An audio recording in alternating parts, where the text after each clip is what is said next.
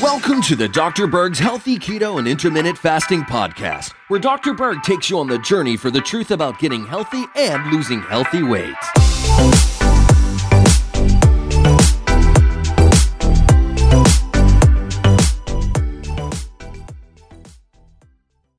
Today we're going to talk about one of the best remedies for your lungs, and I'm talking about the lower respiratory system.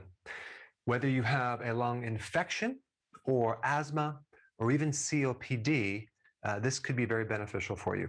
So what do you have in common with these three conditions? Well, you have inflammation, you have an immune reaction, and you have vasoconstriction, where your lungs are tightening and you can't get enough air. And the common treatment for lung conditions is bronchocorticosteroids, okay? The problem is when you take it over time, you become resistant. So in other words, this steroid works less and less and less. Now, the problem with myself, not for a lung infection, but for poison ivy, is when I took steroids every single year through my 20s, I noticed it worked less and less and less, to the point where one year it didn't work at all. So the more you use steroids, the more they don't work.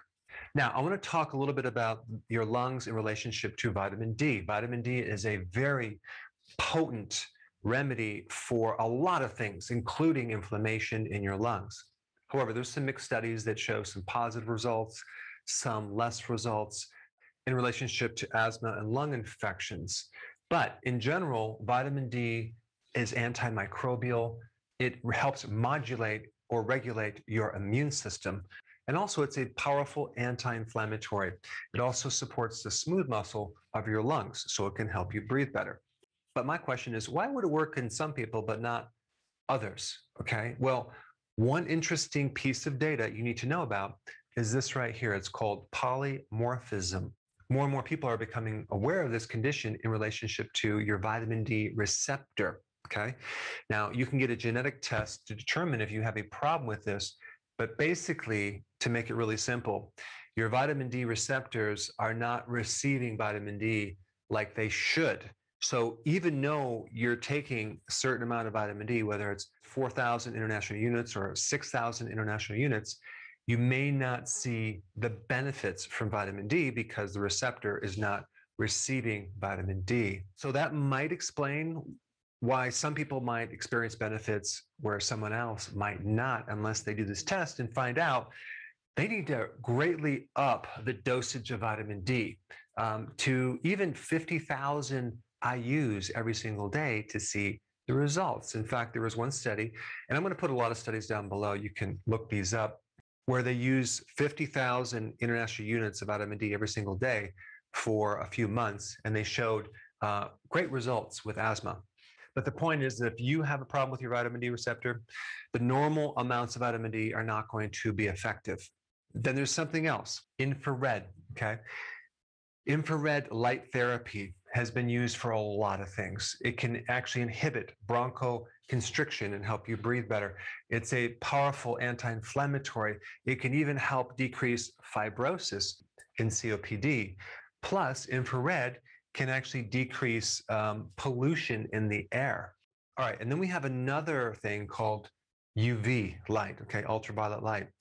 Ultraviolet light can help sterilize or kill germs. They even use UV in helping purify water or killing microbes in your water pipes.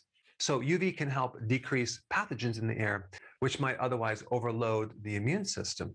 All right, so now the big question is, what can you do to combine all of these things at once to have the perfect remedy for your lungs? Well, it just so happens to be the sun, okay? The sun gives you UV light. It also gives you UVB radiation that actually helps you increase vitamin D naturally, and it's very inexpensive. It's actually free. The sun also gives you infrared therapy. So that's naturally built into the sun, which has a direct effect on the lungs and inflammation and your immune system, as well as stimulating melatonin. Okay, now I'm talking about melatonin in the mitochondria, not the pineal gland, which is a whole different topic. I'm talking about the other benefit of how infrared can increase melatonin in all of your cells. And so this is something new that you may have never heard about before, but melatonin has another function other than helping you sleep at night. It has a powerful antioxidant function in all of the cells in the mitochondria. It has a lot of benefits. One is for the immune system. There's another study that shows that it can actually help decrease coughing, okay? So getting more sun can give you all of these benefits. Also, one side note, vitamin D helps decrease corticosteroid resistance. So if you've used steroids in the past and they don't work, vitamin D can help correct and reverse some of that. Now, here's some things you need to know about the sun. Obviously, you don't want to go out in the sun until you burn, all right? You want to get a certain dose of the sun, the spectrum of the sun, to the point where maybe you get a little bit of a tan, but not overdoing it. Now, one really interesting thing, when you walk into the woods, all right, you'll see a lot of green plants below the canopy of trees.